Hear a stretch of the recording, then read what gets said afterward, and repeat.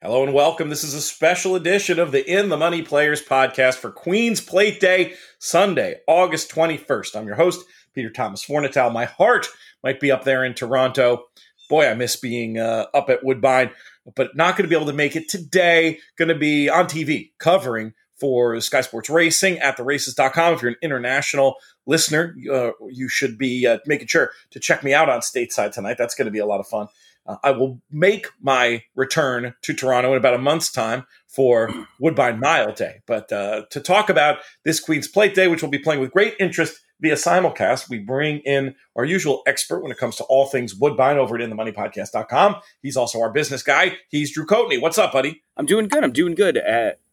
Tail end of a bachelor party right now. I am sitting out in a fantastic cottage in the woods set on a ski slope where a ski lift runs in the backyard and a golf course bends right around the other side of the backyard. So kind of two of my favorite things sitting in one spot outside in nature around a fire pit right now. So the setting to look at this card this morning couldn't be better.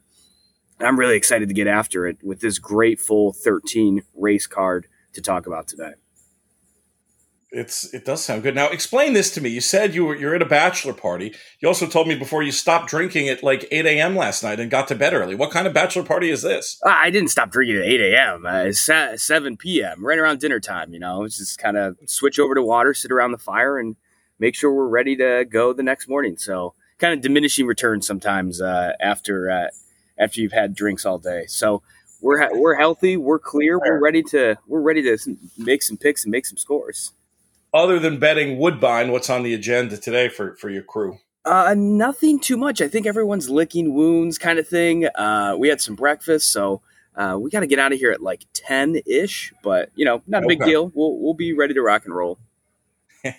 There's some weather in the area up in Toronto, so just keep that in mind, hoping in this very turf-heavy card that everything can stay on. I did look at it with sort of half a mind for some of the later races we're going to talk about with a little bit of a synthetic perspective. They get an early start. Race 1 is 12:25. But what we're going to do, I think, because we both are more interested from a wagering point of view in the latter half of the card, it also gives the pot a little bit more shelf life. We're going to start things off by talking about race number 8, the Grade 2 King Edward Stakes, a mile on the turf. Some interesting wagers you can participate in here. They are starting a pick six. It is of the jackpot variety. You know how we all typically feel about those, but if it's your thing, you have that option. And there's also rolling pick threes and doubles, and find where your opinion is and get involved is typically the best advice when it comes to this Woodbine card. We'll start off with a King Edward. Drew, I'm going to let you give your thoughts on this one. I think this is a fantastic race to watch the tote because my top choice, the number 7, March to the Arch, is installed at 8-1 on the morning line, but I imagine we could see 3-1, 4-1. I'm seeing some buzz on the horse because of, I think, some of the reasons we're about to talk about. I think there's a lot of speed signed on here, and I think this runner is going to have the absolute setup. Last out had a bit of a horrendous trip at that short distance, and today, I think, comes back swinging and Husband stays aboard. That gives some confidence for us as well. So I think fair value is right around that 7-2 price. So we'll see if we can't get that. But I'm also going to be using the number 2, Filo de Ariana at 2-1. Yeah, that's good. Filo de Ariana. Yeah, you got it.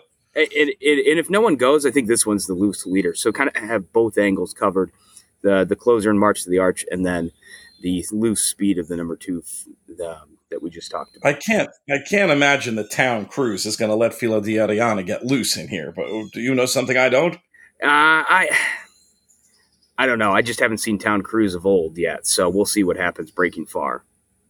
Yeah, I'm opposed today. I'm going to try to beat Town Cruise, and I think Filo de Ariana could sit right off and hopefully set it up for the same horse that you mentioned, the number 7, March to the Arch, who I think is just in really good shape to step up second off the layoff after trying to close into those blue time form U.S. fractions. This horse has done so well in this race in the last couple of years. I think it was third last year, won it in 2020, and really probably set for a peak effort. And I think you're wise to set your expectations considerably lower than this 8-1 of the morning line. That would be bet of the day type stuff for me on March to the Arch. I think you're probably looking at half of that And even at that, I'd make my selection. I was going to use with the 2 Filo di Ariana, and also was going to throw in Cheryl Spite, who has similar angle, I think, in a way, with trying to close into a difficult situation last time, and maybe he gets more pace to run at today. This is a really good horse, a grade 1 winner in a grade 2 race, something I always like to take a look at. So 7 with 2-3 for me. Sounded like you were going to be more focused on 7-2 in this spot to kick things off. And real quick with Cheryl Spite, I'm really against this horse in this spot because Pete, went to Keeneland, Pete, and got that grade 1, but then tried longer, went dirt, then went 1 turn. And that type of variability doesn't signal to me this horse is either mentally focused on what the job is at this point now, or is trained specifically for going this 8 furlong tricky distance, the 1 turn long grinder style. So I'm not really sold on Cheryl Spite here. I need to see that form return. I think we can find excuses in all of those races where this one hasn't been able to get back to the winner's circle, but that type of variability, again, I just don't know what the connections are thinking here. And I like the spot, but I would have liked to see a couple more run-ins at this type of distance. So I'm against Cheryl Spite today. Yeah, I trust Atfield implicitly. I don't disagree with what you're saying, but he's one of the trainers where I just figure he's probably doing the right thing. Look, the horse is going to be short. You're probably not wrong to be against. It's more one of those things where Cheryl Spite is a use for me as opposed to a key, and I'm hoping March the Arch is the value. And if this thing comes 3-7, I don't want to be caught with my pants down, as it were. Let's move on, though, to the next graded stake on the card, the grade 2 Canadian. Fillies and mares, 3-year-olds up going 1 1/8 on the Woodbine turf, and a field of 8 going postward. I thought that number 3, Crystal Cliffs, was just a bit of a standout in this spot. Really good form from this one when you go back through and look at the last couple races and who she's been running against and what they've gone on to do. I think she just might be better than this than this field, and Graham Motion having success from coast to coast. We'll see if he can build on it with a big run here at Woodbine. I just thought it was a very simple one, a case of the fastest horse who's going to get a great trip. Did you have a differing view? I did. I really like the number 6 Flirting Bridge at 4-1. I think there's a lot of angles to look at here, and last out ran without the Lasix, debuted in North America with the Lasix, so today gets back onto the Lasix. And I think that race at Parks is significant, too, that it was kind of a pretty terrible trip, chasing a slow-paced leader, and was the widest over around, and really just overconfidently handled, in my opinion. And I think that runner that this horse was trying to chase down, Princess Grace, came back and backed it up, almost defeating Delika in the Beverly D. So Pratt gets aboard. I trust Pratt to be able to navigate this one around the number 6 Flirting Bridge at 4-1, a big win play for me. But I'll also be using 2 backups with Fev Rover. I think came off that long 6-month layoff pretty well and just faded near the end, so maybe just needed a bit more stamina. And then the number 1, Money for Row, maybe more underneath, but I think can clunk up here and is going to be overlooked in the betting market at what should be a pretty nice value. We should see all of 8-1. So 6 with a little 2-1 for me. All right. What did you not like about Crystal Cliffs? I just have it's been one of those pet horses I've never liked. I keep getting beat by this horse, but I just didn't think this horse fit in this scenario here. I'm pulling up the PPs to take a look again. Yeah, I think she'll get a nice forward sit, and she has good closing ability. So I'm just loving it situationally for her. But we'll see. I mean, you certainly make some interesting cases about Flying Bridge, and those Lasix angles can be interesting. And yeah, that's probably an overconfident ride and some good form coming out of the Parks race. I'll take another look at her and think about including at least in some underneath combinations. But I always love when a horse who's going to be among the best closers is also going to be in the top 3 early. And I think that's exactly what you have with Crystal Cliffs. Yeah, no, that's fair. That's fair. Had to crack some eggs somewhere. Exactly. I mean, I think she's going to get bet way below the 3-1. So you're, from a strictly value point of view, you might be right. But I mean, to me, she's more of a 3-2 chance than a 3-1 chance. We'll see what they end up giving us later today up in Toronto. Let's talk about the big one, the race that gives the day its name, the Queen's Plate for these 3-year-olds going 1.25 miles on the synthetic. We talked about it earlier this week with Matt Bernier and described it a little bit like it feels like on paper could end up being a match between the number 6 Rondor and the number 8 Moira. I'm with Moira in this spot. I just was so impressed the last day.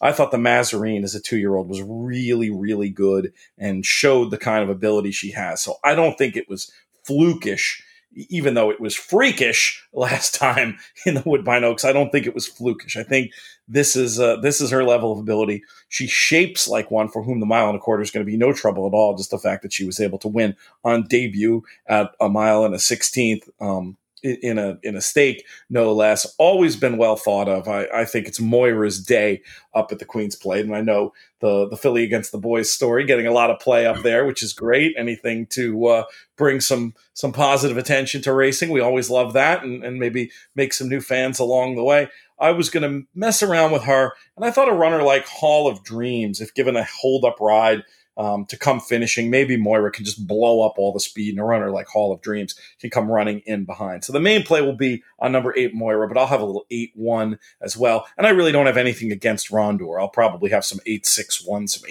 8-1-6, and maybe even flip that a little bit with a little Rondor on top for a smaller increments. That's going to be my approach to play around with those 3 numbers, but a strong preference for me. For Moira, how do you see it?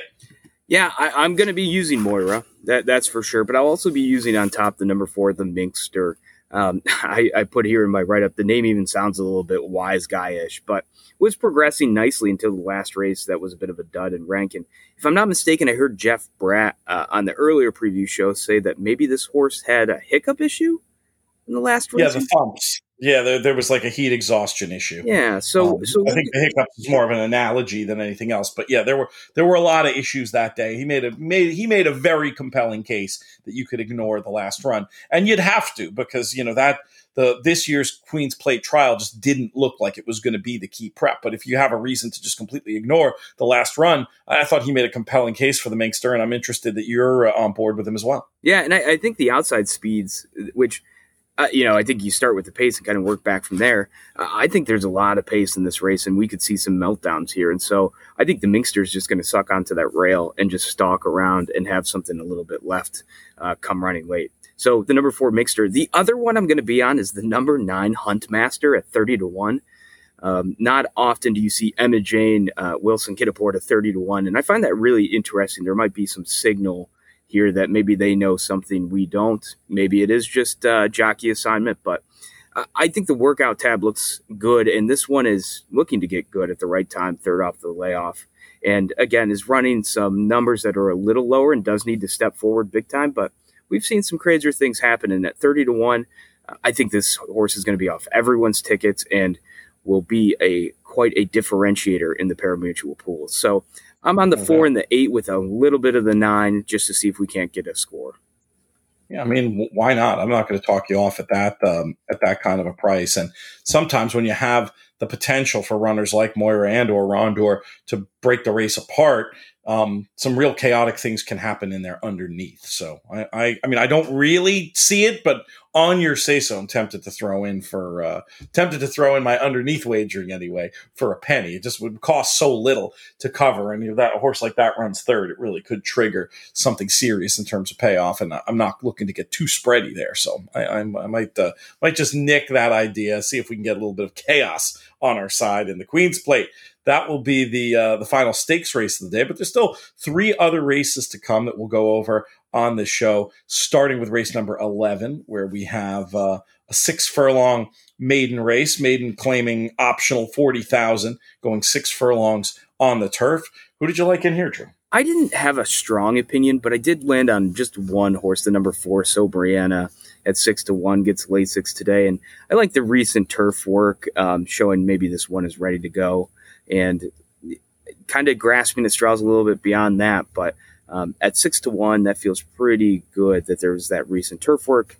Again, kind of the inside baseball there is if they worked on the turf and they're on the turf in the afternoon, that's a good sign that they think this runner is going to take to it well. So number 4, So Brianna for me, 6-1, pretty good price. If we can stay anything above 4-1, might warrant a token win wager to root on.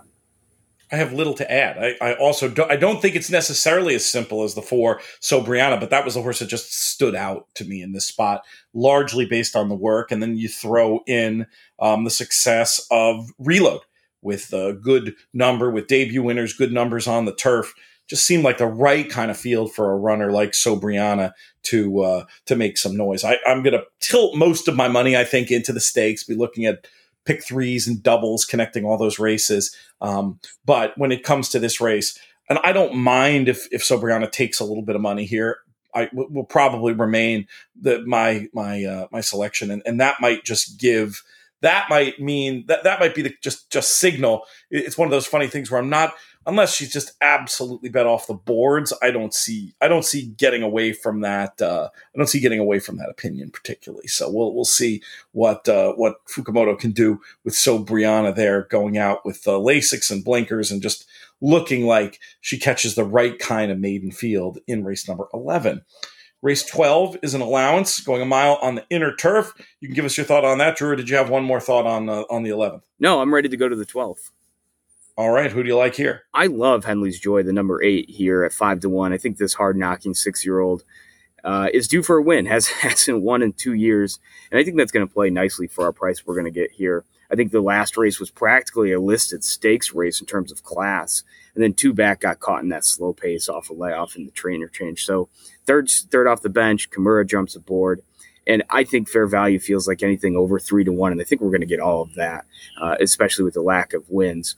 And then I'm also going to use as a long shot the number 9, Mr. Diffley at 20-1. I think the overall figures fit with this bunch. And if things fall apart up front, this one will be running home late and fast. I think last out they tried no blinkers for the first time, and then they're putting them right back on here today. So class level fits and just needs to find a little bit of past form to get up into the frame, if not win this whole thing. So 20-1, number 9, Mr. Diffley will be a backup, and my top choice is the 8, Henley's Joy at 5-1. I really like your case on the 9 runner, who I was looking at but didn't quite get over the hump to committing to, but I am going to definitely use. And I'm with you on Henley's Joy, an old podcast favorite. Isn't this a horse that JK gave out at 20-1 at some? I'm not sure if that was the last win. It was some race up here, obviously now a couple of years ago. But that's where was it? I think it was the Belmont Derby. Actually, it was the Belmont Derby win. That this was a big podcast tout, but it looks like the right situation with plenty of speed signed on and among the best closers. You could argue that the horse we spent too much time talking about the last time he ran, Arturo Toscanini, could be considered the best closer, but I worry that he'll just be too far back. I think Henley's Joy could be in the right type of position to take advantage of a pace that's coming back. And yeah, that's where we're both going to go 8-9. It sounds like there, but with the 9, I'll leave that in the money plus picks that we send around. I won't officially steal your pick. I'm just going to list the 8 for me, but I'll list you as 8-9, and folks know that I'll be following you in there. Let's talk about our nightcap. Gosh, if any race on the card comes off, it'd probably be this one. Hopefully it won't, though. Hopefully it'll stay. We've got $15,000 maiden claimers, fillies and mares going 6.5 on the turf. For those of us playing late picks in this field of 12, how are we going to get paid? I'm going with the number 4 Skip Over at 8-1. I just love this runner in this spot. It has the inside speed and showed some great improvement off that lackluster debut. And Hernandez gets aboard and ran that respectable third at 106-1 odds. So I think this runner is going to get overlooked again with the 2 terrible buyer figures that we have here. And I just think that we're going to have a decent price here on this runner. And I think the pace sets up nicely. The other 2 that I have here are the number 10 Creemore at 3-1. I think the drop in class coming out of the not so good Saratoga effort, I think clearly has an ability to run better. And here comes Emma Jane again, getting back aboard. And I think stalking from the outside and making that one sweeping move is the key for this one here today. Fair value feels like 5-2, 3-1 is about right for us. And then the last one is back up the number 5, Jimmy is a Breeze at 4-1. Again, third start of the year for this 3-year-old that showed some ability on the turf course and gets back to that course after the 4 attempts on the all-weather going to the 7 panel. So today only gets 6.5 and looks to have that nice stalking trip again. So 4-10 and then a little bit of backup with the 5. We're so similar today, not as frequent listeners. No, we usually will, we have the two races we agree and two races we don't agree. And we're much closer, I feel like, in our opinions today. Skip over, definitely a short lister for me, as I think the most interesting of the ones who've run. But this is also a sort of a classic race to take a look at a first-time starter. And I think Fragola is the one who's interesting in that regard by a strong debut sire in the well-named Super Speedy, 15% with first-time starters. The industry average is 10%, so that's really, really strong mark. I couldn't really find anything in the female family, but it was just one of these cases where you look at the buyer par in this race being a 58, and none of the runs who've won have even really sniffed that. So it just feels almost reflexively like I want some first-time starters on my ticket. So I called the one my top pick in this spot, and then skip over. I think you already made a pretty good case for. Started off on the turf, did absolutely no running. Nothing was expected that day. Less was expected the last start, and actually ran a pretty good race. Now getting back onto the originally intended surface against a suspect field. She just feels a little bit more unexposed, we'll say, than some of the others here, and I think could be ready for a good effort. So I'm going to try to get out 1 and 4, 4, 10, and 5 for Drew. Where's your opinion strongest? Where do you see most of your money running on this sequence that we've talked about? I could see doing a little bit of double of the Canadian Stakes, flirting Bridge Fev Rover into a bit of a weighted double with the Minkster and Moira, and maybe just $1 on Huntmaster. So that's a good sequence there. I think you can play a good win bet on March to the Arch if we do get the price we want. And then also Henley's Joy. I think Henley's Joy might be my strongest opinion of the day, but I have 4 plays here today, which is pretty unique. I typically only like to stick with 1 or 2. So we're going to see if we can't whittle that opinion down even more. But I think Henley's Joy is taking the lead here. If we can get anything of 3 to 1 or higher, that seems like good value to me. I definitely want to get involved with these stakes, and I think doubles are an interesting way to do it. Starting off with March to the Arch, backing up with the 2 and the 3 in race 8, playing those into my strong fancy of the 3 runner in race 9, and then also kicking things off. We'll see what the doubles pay and make sure we're not getting the worst of it or anything. But I also see playing some 3 starting in race 9, doing a little bit of a 3-8 double makes a lot of sense to me as well. Those latter races, I'll probably more play by ear, but I see most of my money going into rolling doubles with those 3 stakes, and might as well concoct a pick 3 connecting them as well, and see if we can't hit it out of the park with if I can get the top picks in all 3. I'm feeling a little froggy today, Drew, ready to jump into something here, because yesterday was and those who read the analysis over at theraces.com or listened to the pods, we were all over that pick 6 at Saratoga. So that was very, very good, and hoping to keep that momentum going here today at Woodbine. Of course, going to be playing a little bit of Saratoga as well. There's plenty of time between races on Queen's Plate Day, but been really a thrill covering Woodbine so much this week, and being able to come at this card and these races so many different ways, starting off with our Jim Lawson appearance early in the week, getting to have Jeff on, as you said. It's been covering it with Matt, who's going to be on TV up there today. Really, really fun. Always a pleasure working with our friends at Woodbine. Any closing thoughts from you before we let you get packed up and out of there? No, I learned a 3-step program that might help you. It starts with water. Step 2 is food. And then step 3 is Bloody Mary. So there you go. That's my sage wisdom for you to get back on the horse today. Oh my goodness. It's not going to work out, my man. I'm on TV, and these cards start so early. I'm on TV in 2 hours. I think I'm going to go back to bed, drink some water, and that's about it. But, there you go. Take an ibuprofen in between. It was I was telling you off air, a magic Saratoga night. We got a lovely party invite, was hanging with Clay Sanders of 10 Strike Racing, and character on the show, well known from back in the day, the Ice Cream Man. And the evening culminated, won lots of money and went to a fantastic party.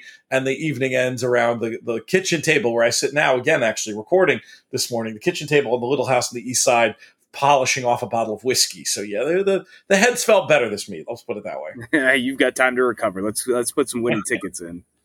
Fortunately, I had done the work for Woodbine before all of that and was just going back this morning to button it up. I wouldn't trust any new thoughts that came into my brain today necessarily, but it's going to be great. We're looking forward to it. You, any chance you'll be able to send out some tweets or do anything like that throughout the course of the card? We'll see. I think it's going to be family-oriented afternoon, getting back to the family today, but we'll see if I can't sneak out a few thoughts.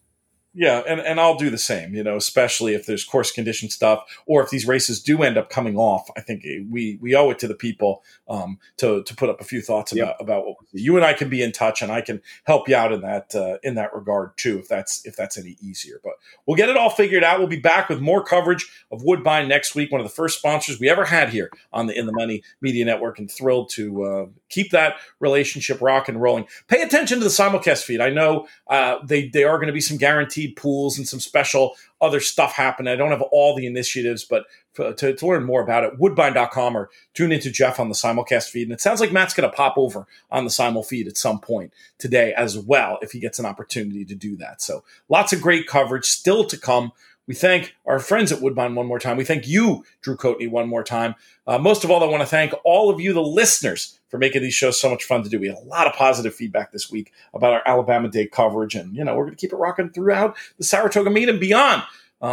Potentially big news coming from the In the Money Media Network, and even more coverage coming when if a few tumblers click in the right direction. And again, it's all because of the people out there who make it so fun to do, and we appreciate when you come and say hi at the track.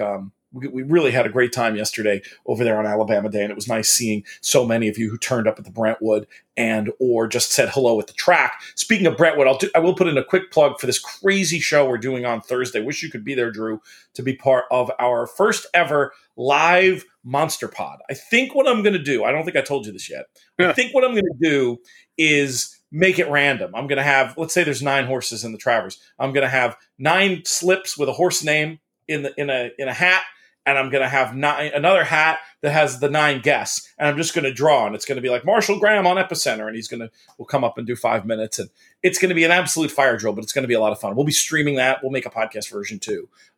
So yeah, that's going to be one of the highlights of our Travers Week coverage. Hopefully going to get Steve Kristen, JK, if we can get schedules aligned for the late week show. And then we're going to do a version of our Pro Player Roundtable. It's going to be sort of like a hybrid of our final answers and a Pro Player Roundtable with Sean Borman and Paul Matisse, live from Saratoga. It's going to be, instead of live at the Farrier Bar on Saturday, it's going to be live near the Farrier Bar, because we'll be set up in Saratoga with 2 of my favorites and 2 of the most popular guests we ever have here. So should be a lot of fun. That's going to do it. This show's been a production of In the Money Media. Our business manager is that guy right there, Drew Coatney. Our chief creative officer is Jonathan Kinchin. I'm Peter Thomas Fornatale. May you win all your Queen's Plate Day photos.